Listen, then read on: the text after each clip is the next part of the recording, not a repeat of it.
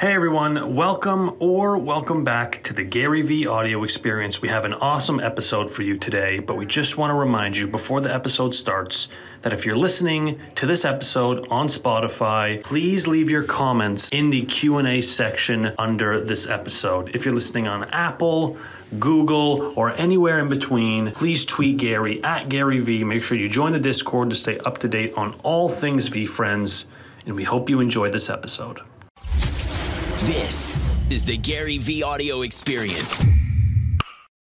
Yeah, it's thanks for having me.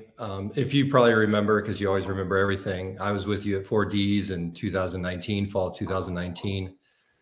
We were ready as a family. We was like, all right, we're ready, blank slate. You said you're an amazing opportunity. Pandemic hit, we kind of went half in. And so we kind of got out of Canada. We got down to Michigan. We realized that still wasn't what we wanted. And so March of 2021, we decided, let's go all in. So we played out the thesis. We sold the house. We moved down south. We're renting, went all in on TikTok. Like so many people have heard before, it started going really well for us. Because when we moved down here, I didn't have a job. So we're like, maybe we can push into this. And so it went really well. And then Instagram started building on the back of that. And just recently, YouTube's building on the back of that. So since March 21, we're at like 800 million views, almost, I think, over 700,000 on TikTok. Now Instagram and YouTube are just getting rolling now, but they're almost both at 90,000 each for followers, subscribers. So, and it's been amazing. Like it's been amazing for us as a family. It's opened up some opportunities. Right now, it's a very nice little side hustle, but we're really enjoying it. And I think for as a family where we want to go. So now we're not just, as you preach, get in it. And you've been saying this for years, but now we're, 800 million views, not even a year in. We think that, okay, this can go from a nice little hobby to maybe we can actually make this into something more. And so would the strategy change much? And of course, I know you keep putting in the work. I mean, of course, I know you're going to say that, and be patient, of course, but I want to be smart as well. So as we keep doing the work as a small to medium-sized creator influencer, how can we be smart so that in the next 6 months to the next year, we can keep building on this and possibly making a career out of it? Look, I mean, I think the reality is it comes down to only two things. One, continue to put out meaningful content in as many places as possible. Two, try to get major brands to sponsor early and lock you in. So going from a side hustle to something more meaningful comes with the foundation of like, can we get the finances that allow us to get there, right? And one of the ways to do that is to go to a Nike or Pepsi or, any Walmart, any large business, or not even one of those top 5, but even a top 5,000 company, and say, look, you should sponsor our family's content, right? And sponsorship comes in the form of like actually being able to extract bigger dollars, maybe even before you own them. Meaning even before you're there, somebody could decide to give you $500,000 to buy, especially as a family content play, like Best Buy might just be in the mood to write you a bigger check, And so I think that there's two ways to go about this. One, business develop and try to get macro sponsorship deals that allow you the finances that you allude to by going all in. And the other part is the mundane. It is, why I've lost some weight here in the first 3 weeks of the year. If you do the right things, it will work out. And the longer you do them, the longer they work out. And the more you pump out content on YouTube Shorts and TikTok and Instagram. And do you start a podcast? Do you do an interactive show like I'm doing right now? Do you build a Discord to put your community in there and interact more? It is really just the blocking and tackling that is required to build something meaningful. Reading all the comments right now from all the, people on YouTube and LinkedIn and Facebook right now, and definitely because I've been in NFT land, I'm just flabbergasted by people's absurd interest in things happening immediately. So many people are about to lose so much money in NFT land, not because of anything else, but their own short-term greed and want to make a quick buck. Yeah. So at the 4Ds, the strategy was 7,000, 8,000 messages on LinkedIn. So same thing. Same thing. Connected with as many CMOs that you think, chief marketing officers that you think make sense, that would be interested in your family, and which businesses benefit by having products or associations with you. Yeah. So if it comes up with your talk with the CMO of Gatorade today, we're available. I love you, brother. I'm going to try to get to a bunch of them today. Okay, one more real quick. Why? Can I play a wild card real quick? Go ahead. So and I'll make it real quick. When I was with you, my 15-year-old was 6'11". Now he's 17, 7'1". And so I know a lot of people are watching this. We're down in the South. He's starting to get on the radar because we came from Canada. No one knew who he is. And of course, I'm his dad. He's a special kid. He's starting to get some college interest. What's his Instagram? So if you go to thattallfamily.com, then you'll be able to pull everything else. There's a video of Carter on there. If you watch that video, you can get to us, and all of his links are on there as well. That Tall Family, if you're recruiting a 7'1" beast. Thanks, Rob. Talk to you soon. Thank you. Take care. Hey, Gary, how are you? I'm very well, Tatiana. How are you? Well, I'm super grateful. Thank you for the opportunity to be here. It means a lot. My heart is like boom, boom, boom right now. You're very sweet. I want to say I'm from Peru, and right now I'm in a small city called Trujillo, and it's fantastic because your book right here is in Peru right now, and that's my question for today. I'm a virtual educator, and when COVID came, you told everyone, create an account on TikTok and make content. So I did that. And then I was loose, like I didn't know what can be the next step in my professional career. And I discovered creating content that I really love learning and teaching other people. And then I decided to study for a master in virtual education, because I also discovered that, hey, everyone will be studying online, not physical.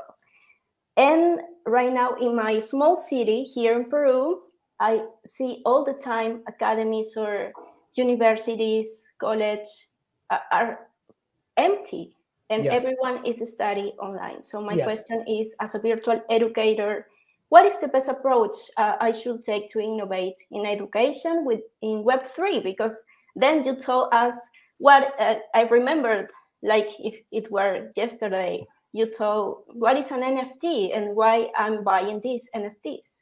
And I also have here my iPad because I love digital drawing, and I create some GIF, like Patient Panda GIF and Helpful Hippo GIF. You use sometimes that GIFs also on Twitter. Yes. And well, it's my passion too. So you always teach us in your book to combine traits. Yes. And I want to combine education with NFTs and Web3. So that's my question. One of the things you can do is you can start an education course where after the people complete the course, they get an NFT. It's their diploma. You can go and find some emerging artists to design these diplomas. Somebody might pay for a course, but when they're done, they get a diploma from an emerging artist, and then maybe 4 years later, and it doesn't have to actually be the diploma, it's just a piece of NFT as like a diploma, but it's a piece of art, a collectible. One of those artists, a young lady from Peru, a guy from Britain, a guy from Nigeria, that person may go on to become famous or somewhat famous. So now all of a sudden somebody pays $500, $1,000 for a course, they get their education, they're given a diploma, but instead of a piece of paper or an internet email receipt, they get a NFT. You, as the person at the top, spend a lot of time trying to find some emerging artists that you really believe in, but they're still emerging. So for a very low cost, they make this art. 17 years later, that person becomes Beeple or Xcopy or the founder of the World of Women. And all of a sudden, this person says, wait a minute, my diploma's worth $4,000? What's going on here? I don't think people understand how many things are going to be happening with NFTs. I just made that up on the spot for you. That is an actually strong idea. I think receipts, diplomas, affirmations that come in email form or paper form today can be flipped on their head, innovated on, and created as nice pieces of collectible arts that support emerging artists. So as the organization now, not only are you giving your student something that maybe, not likely, but maybe has some value in the future, but on the flip side, you also give the artist the royalties or split the royalties with them. So now you sold the course for $100, $1,000, $1 million, whatever it is. But now you're 50-50 partners with the artist on the royalties. That artist goes on to have a good career, and that person sells their diploma for $3,000. You know, all of a sudden, if you put a 10% royalty on that, you and the artist just got $150 in Ethereum or Solana or wherever you put it on. There's a lot more coming with NFTs. Right now, everyone is thinking about it a specific way. Adam says, use the NFT to the course. A lot of people are thinking that, right? A lot of people are like, buy this NFT, it gives you that. People are seeing that. My conference ticket, other things. People get that. I think it's the innovations, the after the fact. Here's your affirmation that something happened. I'm giving you this. A receipt from an internet company? Who wants that? Doesn't mean anything. But in the form of a potential collectible, fascinating. And definitely in the form of a diploma, very fascinating. That's my innovation. That's great. I will do it. I believe you. Give me some time and I will show you. Email me when you do it. Love the See idea. you. Bye-bye. Love you. Bye-bye. Bye-bye. Next, going to bring on Joseph. This is the one from Twitter that you were like, get this guy on. Well, I'm excited. I don't remember. Joseph, you clearly, you got me excited clearly. Joseph, how are you? Good. So I discovered you in 2020, first episode of Tea with GaryVee. So just really a full circle moment. Yeah. So much gratitude. Speaking of which, everybody, if you're on right now, please share the link that you have on Twitter, on Facebook, share on LinkedIn. Let's have some more people discover. This is a great community. I love being a part of it. Go ahead, my friend. Yeah. So a little bit of a backstory. I started playing music when I was 11, became obsessed with it, started playing 7-8 hours a day. That passion led me to go to Berklee College of Music, graduated from there. In 2015, I started creating custom music for personal ads TV. A year later, my music got onto Keeping Up with the Kardashians. Since then, it's been on many networks, ABC, Nickelodeon, CBS, all the 3-letter TV networks. I've done music for podcasts for Jeff Morrow from Food Network, so multiple episodes of that. On the side, I teach music privately and I mentor up-and-coming songwriters. So my question for you is, I want to go more on the offense finding clients for custom music. And I know I need to be more consistent with social media, but if you were me, how would you find new clients that help generate revenue consistently in an industry that's more typically one-off licensing? By being more consistent with content on social media. Good answer. The reason I just did that is I want everybody to replay what just happened. There's something very fascinating about either needing affirmation from somebody that you admire, repeating something to oneself. You know, the fact that you know the answer and you stated it in your question. Hey, Gary, and now I know I need to stay consistent with more, right? That moment you and I just had is the single most important moment. Like, I want my team to cut that. I'm going to put it on Instagram and TikTok. It is the most important moment, my friend. I am wildly simple. I say my stuff. I say it over and over again, but people don't hear it because they don't want to do the thing that I'm saying. It's funny that there was a fitness guy on, right? Like, everybody knows how to get into better shape. It is eat healthy and cleaner, right? And put in work in the gym. Literally, that's it. But we will fucking inject implants into our ass, drink ciders and vinegars, fucking take weird ass pills that we have no idea what the fuck they're about. I say every day right now that 98 to 99% of NFTs are going to zero. Nobody hears it.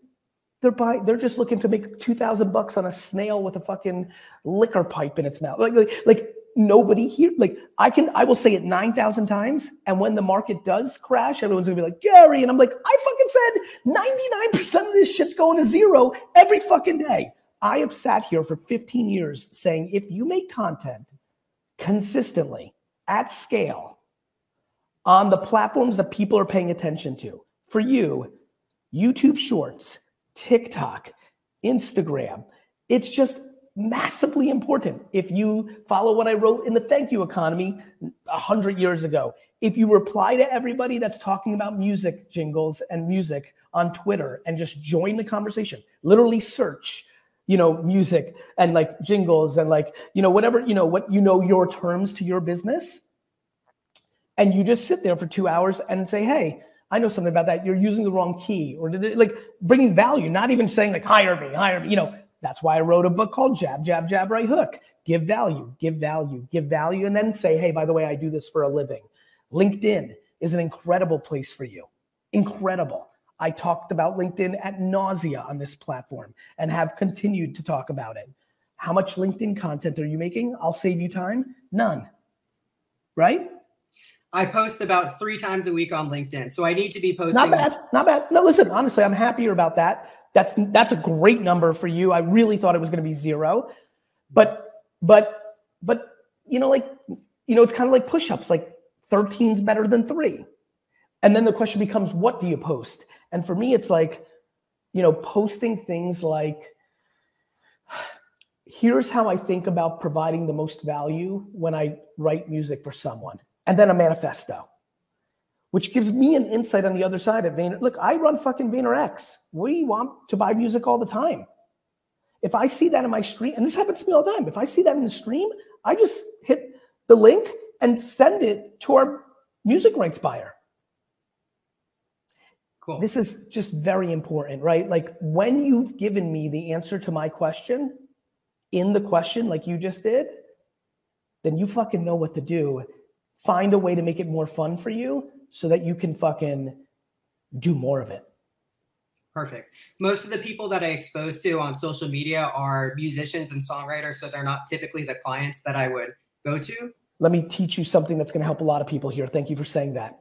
The way I think about things is making content that the audience that I'm exposed to, that is forwardable to the person I want to get to. Let me give you an example.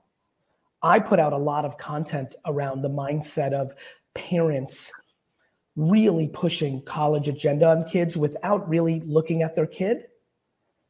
I make the content specific to knowing the kind of thing that the kid that consumes it would share to their parent. When I make the content, I'm thinking, yes, kid, you're going to see this, but I'm going to make it in a way that's going to make you share it to your parent. That's very different. So the content isn't like, hey kids, parents suck, right? Yeah. No.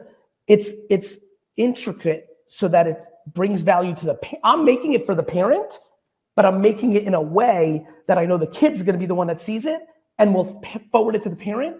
And the content will not make the parents say, fuck this guy, even though usually they do say that because there's such a big ideology of college. I need you to know that, okay, I have music people in front of me, but I'm going to make this piece of content for them with the thought that they may be the gateway to bring me exposure to who I'm trying to get to. So valuable. Thank you so much. You see what I'm doing there? I'll give you an example. VaynerMedia has made content that's trying to reach 60-year-old dads, and we've made TikToks that we know 14-year-old daughters are going to see and share it with their dad.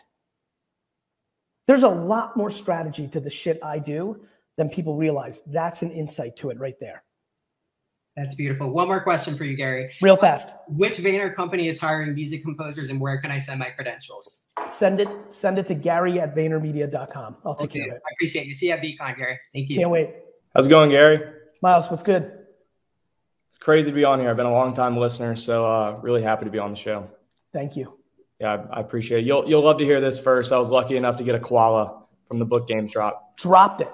Like you got like I got it. Yep. Holy shit. Yeah. You got a keynote koala. Yeah, I'm pumped. It's a bubblegum background, marble frame, but I'm excited. Yeah. Good one, bro. Did you and you've taken note, obviously, of the date on the briefcase and the whole nine. Yeah, I'm taking note. I'm I have you go through in your head what you think it can be. So I have some theories up there, but I'm excited for all of it. I'm glad. You're going to hold on to it, or do you need the money? No, I'm going to hold on to it. I'm lucky enough to be able to do that right now. To your point on like 99% of these NFTs, going to zero or however you say it, I couldn't be right there more in that thinking is that long term, you gotta find founders and executors that can actually build out stuff. Every internet stock in 98, 99, and 2000 was overpriced. But sitting there was Jeff Bezos, and he got hammered. His fucking stock got destroyed in that. But he sat there and he's like, cool, I'm just going to keep navigating. And same for me, right? Like if all VeeFriends, which listen, and I think there will be, but I've been wrong many times. If there's an NFT crash overall, it's a correction. Yeah.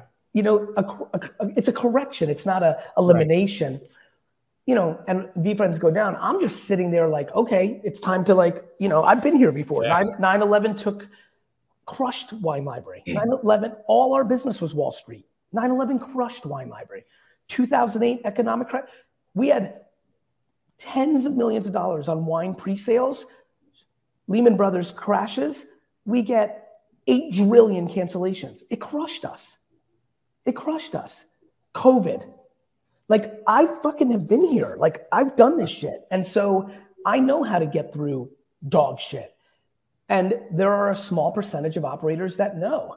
Well, I think that's the main concern is you see all these NFT projects, not to get caught up on this because I have a separate question, but you see these projects and you wonder, well, who are the people that are leading this thing and what is the value that they're going to provide long term? And by the way, that happens in startup land all the time. Yeah. I pass on most startup pitches I look at, right? Mm-hmm. And 99% of the time, those companies go out of business. The people that lose money in that scenario are the investors. Yeah. What I'm worried about is the people that are going to lose money this time are the buyers of these NFTs. And I don't think a lot of them understand how high risk this all is. Yeah, absolutely. Well, I'll get into my question. I'd like to give a little bit of context first. So my brother and I own and operate a small manufacturing company in New Orleans called Boil Boss. Currently, we have 2 niche consumer products. They're very specific to boiling seafood. So they help with boiling seafood. Okay. Yeah. So think like big crawfish. Yeah, shrimp. I get it. I know that culture. Yeah, exactly. So in about a month or 2, we're going to hopefully have our 3rd product on the market, which we're really excited about. My brother's been working super hard on that product development. And so my question is, we have a small team right now of just 3 people. Yes. And what I'm focused on now is building out the systems and processes and generally just trying to get organized to better cope with the anticipated volume. Obviously, as you know, there's a ton that goes on behind the scenes to get a product out the door. It's like I did not appreciate it until I started this about a year ago with my brother. Real stuff. Yeah, it's real stuff, and it's been a challenge, but that's something I've been impressed with is your ability to go and actually execute in the operations. Yeah, it's so funny. Like when everyone's like, he's a motivational speaker, he's an influencer, I'm like, motherfucker, I'm an operator. Yeah, well, that, and I honestly, that's always like when I listen to your podcast, I'm like, I wish there was more conversations about the behind the scenes operations. I'll take note of that, my friend. I really think you're right, and I think I need to. T does it a little bit. I talk a lot about it from the HR side, right? 12.5 has really gone there. Mm-hmm. But it is, and this, finding a way to communicate operations and content is challenging. It is meetings and decisions. Meetings and decisions. Yeah, it's not glamorous at all. Yeah, it's like, and a lot of times, but it's just meetings and decisions. It's like, do we open another office? Yes, no. Do we innovate a new division? Yes, no. Do we put more money into analytics or strategy department? There's a lot of that kind of stuff. Yeah. And so I guess just to get to the actual question, I was hoping you could talk a little bit more about your experience tactically in the early days with building out processes, delegating work, and generally just being able to free yourself and set your employees up for success. Because I think that's the part where we're sort of. Well, you're not there yet. Yeah. When VaynerMedia was less than 15 people for the first 2 years, I didn't have to think about that shit. I just did everything. Yeah. Who the fuck are you delegating to? You've got 3 of you. Right. Yeah. Well, so I guess are you more talking about maximizing the efficiency of your time when there's only 3 of you? I think that's more of what it is. We're actually manufacturing all the products. Like right now, I did hire somebody in February who's been awesome, and he's helping with production on one of the product lines. I'm doing all the production on the other product line. And so it's really maximizing the efficiency. And, you know, as our goal is to scale via coming up with totally new to world products. So we have patents on our current products, but we want to just keep pumping out new products. You want to? Yeah, we want to. Why? We love the, you know, truthfully, we love the process of inventing. Good. Right? And coming out with stuff. Well, good. I mean, one thing that I like opening businesses. I like doing 100 things. One thing you have to do mentally is understand that if that's what you love, you will drop the ball. Yeah. If you're going to invent 17 things, like 12 things are going to get fucked. And as long as you understand that, you'll actually not stress on things that don't matter. I am a voracious entrepreneur and have a voracious need to open up companies.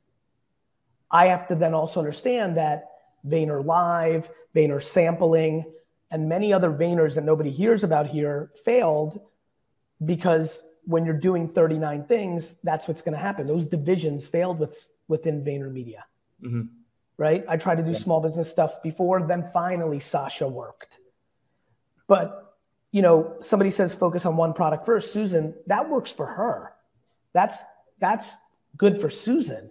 That's not good for you and your brother, and you shouldn't, because you know that you, and how do I know this? Because you said just now in a way that landed for me, you know, we just enjoy the process of inventing. And I think people don't understand what we should all be doing out here is enjoying it more so than maximizing every dollar. There are people who love their business at 3 million a year and then think they need to grow and go to 4 million, but they had to hire this and they had to do this, and now they hate it. And I'm like, why didn't you just stay at 3 and be fucking happy as fuck? Yeah. I don't think everything I'm doing is always going to be the best money maker or success in the short term. But if I don't live my truth and continue to innovate every day, well, then I'm not going to be happy. And then none of the businesses are going to work. VaynerMedia is successful because I do GaryVee. VaynerMedia is successful because I do help my dad with his wine stuff. VaynerMedia is successful because VeeFriends exists. I need everything to make me happy. Thus, the things that have clicked will work. Too many people. So for you, it's hard to prioritize because you're fucking inventing so many products. But the good thing is you're actually winning because you understand that you guys love the process of inventing. And though Susan is right for herself and many others, and really even logically, right? Mm-hmm. She's not right for you two. You two would rather enjoy, and you're so damn young that you should only do the things that actually bring you the most happiness, because that will actually make you win. It's okay on paper that it doesn't work for others. The reason Buster Levine just said this is exactly what I need to hear. This is a massive common problem that most people haven't dissected the way I'm talking about it right now.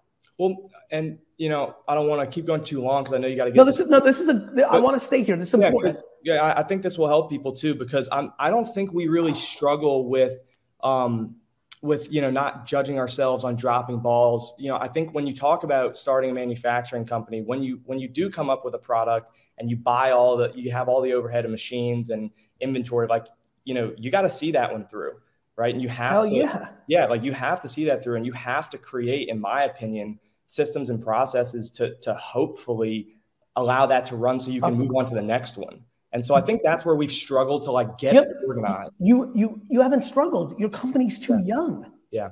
You're creating an ideology of like, we should be here. How long has the company been existing? It's been 3 years. It's 5 minutes. You know, that's 5 seconds, right? Yeah. It doesn't feel like it, but I know. Yeah. It's 5 seconds. Like you've launched 2 products.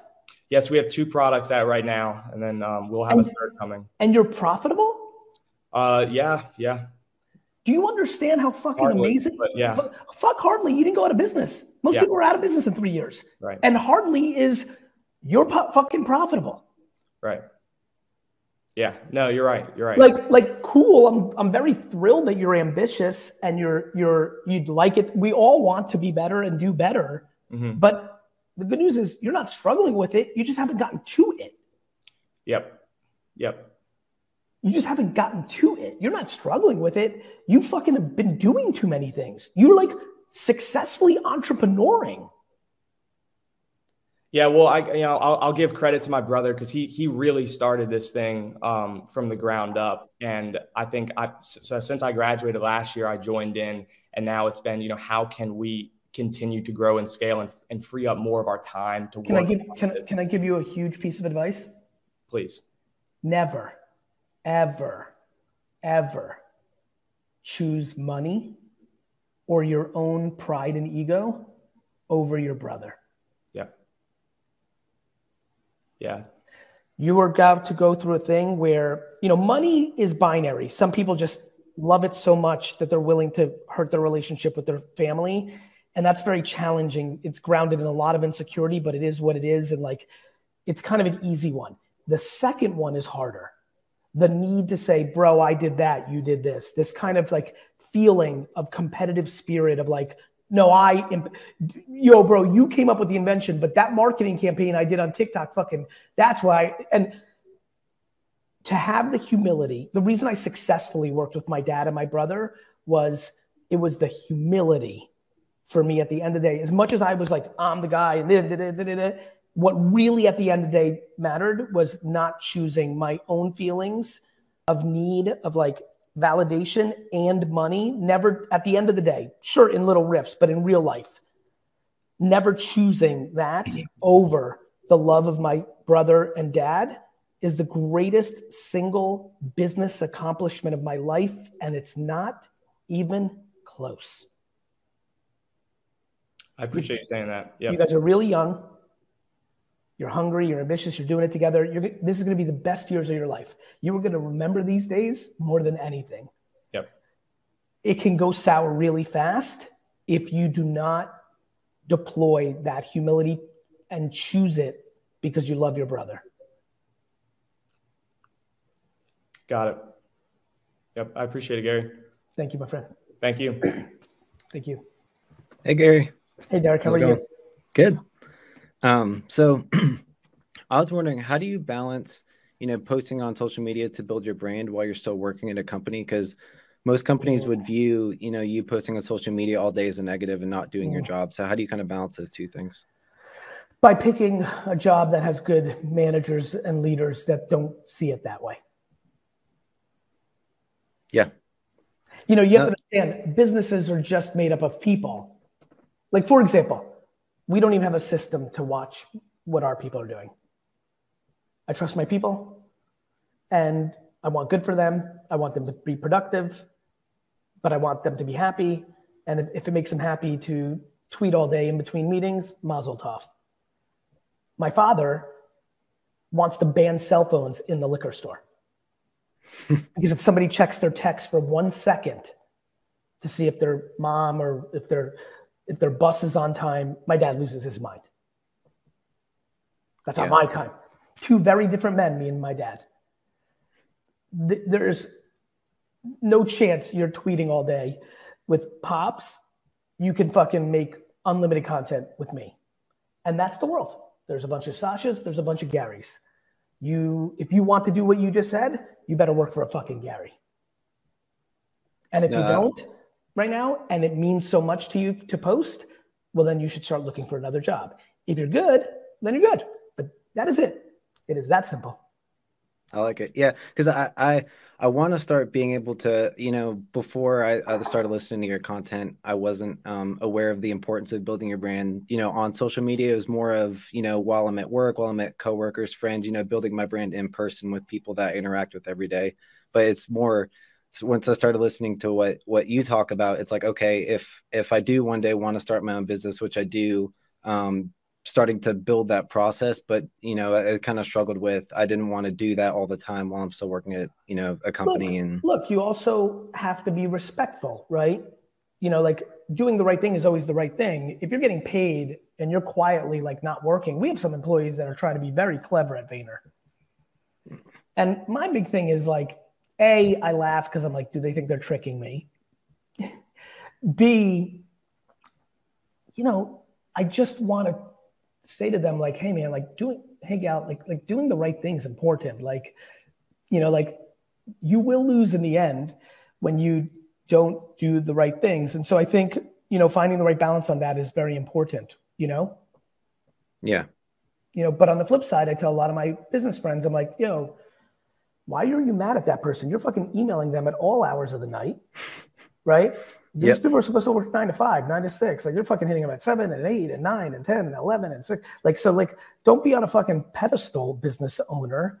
Like your person might have, spent 7 minutes. You might be on the clock right now and here we are, fine. But what about at 8:30 when you email them and they have to do something for 15 minutes? Like, people keeping score on some bullshit? Like your employees are your family.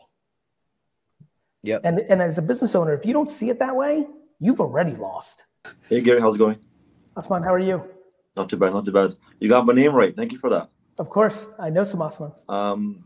So I'm from Toronto, Canada. I have a small recycling. By the way, literally said it last night over dinner. I think my favorite city besides New York City. There we go. I saw that St. Louis, Toronto NFT. I'm pretty sure VCon's coming here soon. There's a reason that St. Louis and Toronto is an NFT in France. So Gary, for my question, I have a small recycling brokerage. We sell and export paper and plastics. So right now I'm the first sales guy. I'm doing everything. And my question was, how do I bring on the first employee number 1 to do more sales, because it's a brokerage, and allow that person to also help the business, but also grow themselves? Because there's not like we have a culture yet. It's employee number 1. So how do I grow the business and grow? There's some people that don't need all that in place. There's a lot of people that grow more by being employee 1, 2, 7, 9, and 15 than every employee that was in the first 100 employees at Vayner had more growth than every employee that comes into Vayner today, even though I have systems that I'm so proud of, because you're in the trenches early, you're learning through osmosis. Okay, fair, I get that. But now in a brokerage environment, because I guess in Vayner there's projects, right? They're sort of just work on this project, work on this thing. It's different. But in a brokerage where it's like they're going to be actively looking for sales and looking for clients, we're not necessarily working together, we're working independently. That's right. So is it the same thing? Just allow them to just grow themselves? Of course. Well, no. I mean, look, sales, yes and no. Sales is real life. There's no hiding. So that's why I love it so much. You can't make pretend in sales. Okay. Right? It is what it is. So of course, one of the ways to grow is to let them sink and swim. Of course. But the osmosis comes in different ways. You're going to be interacting with them as you're going to be talking to them. Of course. And so you're going to be analyzing.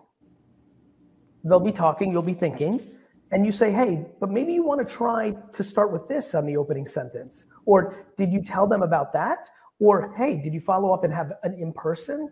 Or whatever it might be. So you're doing both. It's like raising a capable child. A capable child needs both. Right now there's so many people that are over-parenting their kids and putting them into a bubble, making all their decisions, taking care of everything for them. Of course they can't do shit at 22, right? Same with sales. You've got to create a framework and be a support system, but you can't you got to let them live. You've got to let them win and lose on their own sales ability. I think the thing you look for when you hire the first person is, have they lived in that environment? I would hire somebody who's already been on a sales team where they were one of just 2 or 3 people because they've tasted it already. They have an idea for that already. Or you go with your gut intuition and you can see the fucking flame in her or his eyes, and you give him an at-bat. Sink and swim. Sink, God, I love that. Sink or swim, but you don't actually let them sink. You jump in the pool and save them. But you can't teach your kid swimming by just holding them the whole time. And you can't teach sales without letting them do it. Sink or swim, got it. Yeah, appreciate that. And once again, Gary, I think some guys mentioned before, OG, friend owner, thank you for educating the community. 2020 is a bad year for I think everybody, but I think buying in too early, I think I'm now 6 figures up. So appreciate that. Gonna be at VCon, Minneapolis. Can't wait. Thank you so much. Thanks, Osman. And finally, we have Charles. Oh my God. Nice hat, Charles. Thank you very much. Thank you very much. Good morning, Gary. Morning. Sorry, I'm kind of freaking out. Nothing to freak out about, my friend. But before I ask my question, I just want to give a huge shout out to the VFriends community. I like so many of others have said today, I'm one more example of one of the success stories that's come out of the VFriends drop. And nice. I've followed your content since about 2018, and I can definitely say I'm one of those people who's had their lives completely fundamentally changed from your content, and just a huge thank you to you. And thank you, Charles. Means a lot to me. Anyway, so for my question, I'm kind of currently living through my 37 things. I've been kind of in business for myself since before COVID, and just done it through 100 different, selling products, flipping, this, that, and definitely was able to get a huge win off of the VFriends. I own 2. One of them was actually gifted to me, a very rare Driven Dragon. Wow. Which I'm still in shock that ever happened. But my question is some of the best communication practices to implement more kind candor into your day-to-day interactions, especially in business and professionally. Like how you I struggled with this my whole life. I talked about it in the book. I was not good at candor. I was not good at saying, "Hey, Susan, I don't like this." Yeah. Then I put the word kind in front of it, and it made it easier for me. I think for all of us that struggle with candor, the reality is we have to find a way for us to be comfortable with professional, kind, appropriate confrontation. We're avoiding confrontation either in our own insecurities, or for me, it was actually, and I don't love this, but it's true. I had a level of ego, which I'm really proud that I'm mainly confidence and not ego. But as I broke it down and really worked through it, I realized that I thought this person wasn't good at their job. Because my issue with candor has always been employees, nobody else, because I love them so much. I'm in family life. And I took this weird tack that, okay, now I know they're not great, but they're not great. So out there in the real world, they're going to really do bad. So they're better off with me. And it was almost like this, really it seemed like a good thing, but it was built in my own ego, that I would be a better home for them than somewhere else. And it led to, over 20 years, the only relationships that I have that are not positive are the ones that I wasn't able to deploy enough candor to, and then would surprise them when we would fire them. And it's really unfortunate. It's something I regret. And it's something I've been really working hard on. And it's been going a lot better for me, Charles, in the last 2 years. And what I can tell you is, for me, it was when I decided it was kind candor.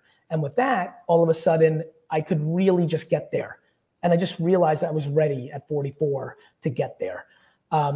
And so for you, you just have to figure out how you can get there to actually tell somebody what you actually think. Yeah. I have to say, especially in business,